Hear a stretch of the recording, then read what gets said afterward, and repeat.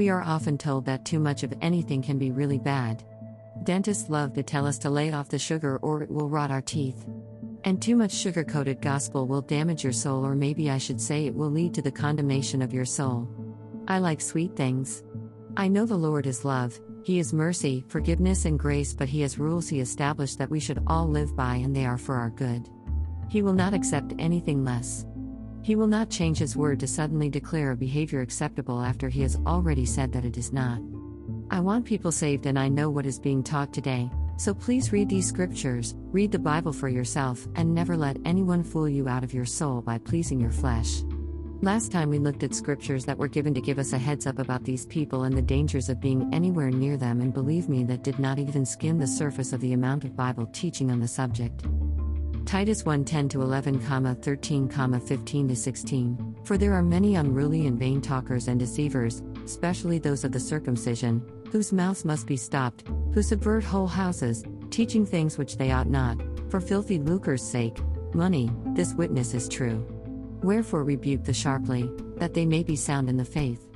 Unto the pure all things are pure, but unto them that are defiled and unbelieving is nothing pure, even their mind and conscience is defiled. They profess to know God, but in works they deny Him, being abominable and disobedient, and unto every good work a reprobate. 2 Peter 2:12, 14:17-19. But these as natural brute beasts, made to be taken and destroyed, speak evil of things they understand not, and shall utterly perish in their own corruption, and shall receive the reward of their unrighteousness, as they count it pleasure to riot in the daytime. Spots they are and blemishes, sporting themselves while they feast with you, having eyes full of adultery, that cannot cease from sin, beguiling, enticing, unstable souls, and heart they have exercised with covetous practices, cursed children. These are wells without water, clouds that are carried with a tempest, to whom the mist of darkness is reserved forever. For when they speak great swelling words of vanity, they allure through the lust of the flesh, through much wantonness, those that were clean escaped from them who live in error. While they promise liberty, they themselves are servants of corruption, for of whom a man is overcome, and of the same he is brought in bondage. Jude 11:12, Woe unto them!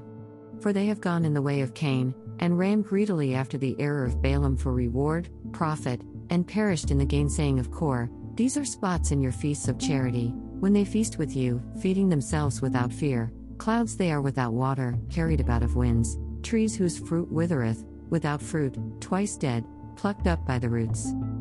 We are told almost verbatim, a couple of things. They claim to represent God, their actions prove otherwise. They are wells who have no water, dry and lacking the Spirit.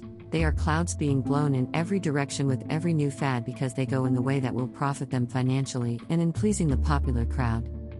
So let's look at their ultimate end and what God has to say is their demise.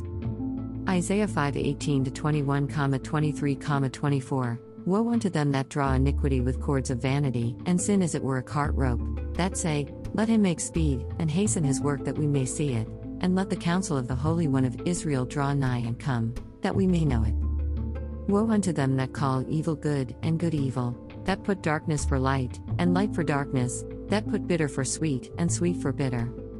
Woe unto them that are wise in their own eyes, and prudent in their own sight, which justify the wicked for a reward, and take away the righteousness of the righteous from him.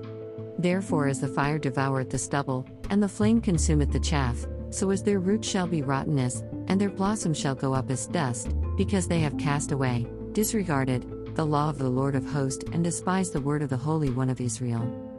Finally, flee from them, have no part, and do not listen to their poisoned doctrine, even out of curiosity, because it is a disgrace.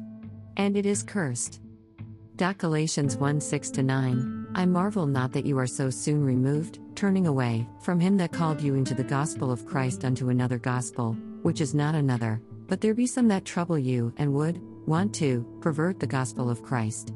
But though we, or any angel from heaven, preach any other gospel unto you, let him be accursed. As we said before, so say I now again, if any man preach any other gospel unto you than that ye have received, let him be accursed. He wants you saved, he died for your sins, so if the candy coats tell you that there is no sin, well, as the Bible says that if any of us say we have no sin, we are liars. Just think of them as a little too sweet, fake friends who smile in your face as you pull a knife out of your back, because a real friend will love you enough to tell you the truth. Part 1: Old Goat and the Candy Coats. All rights reserved. Reverend Nina Brown Johnson, 2015.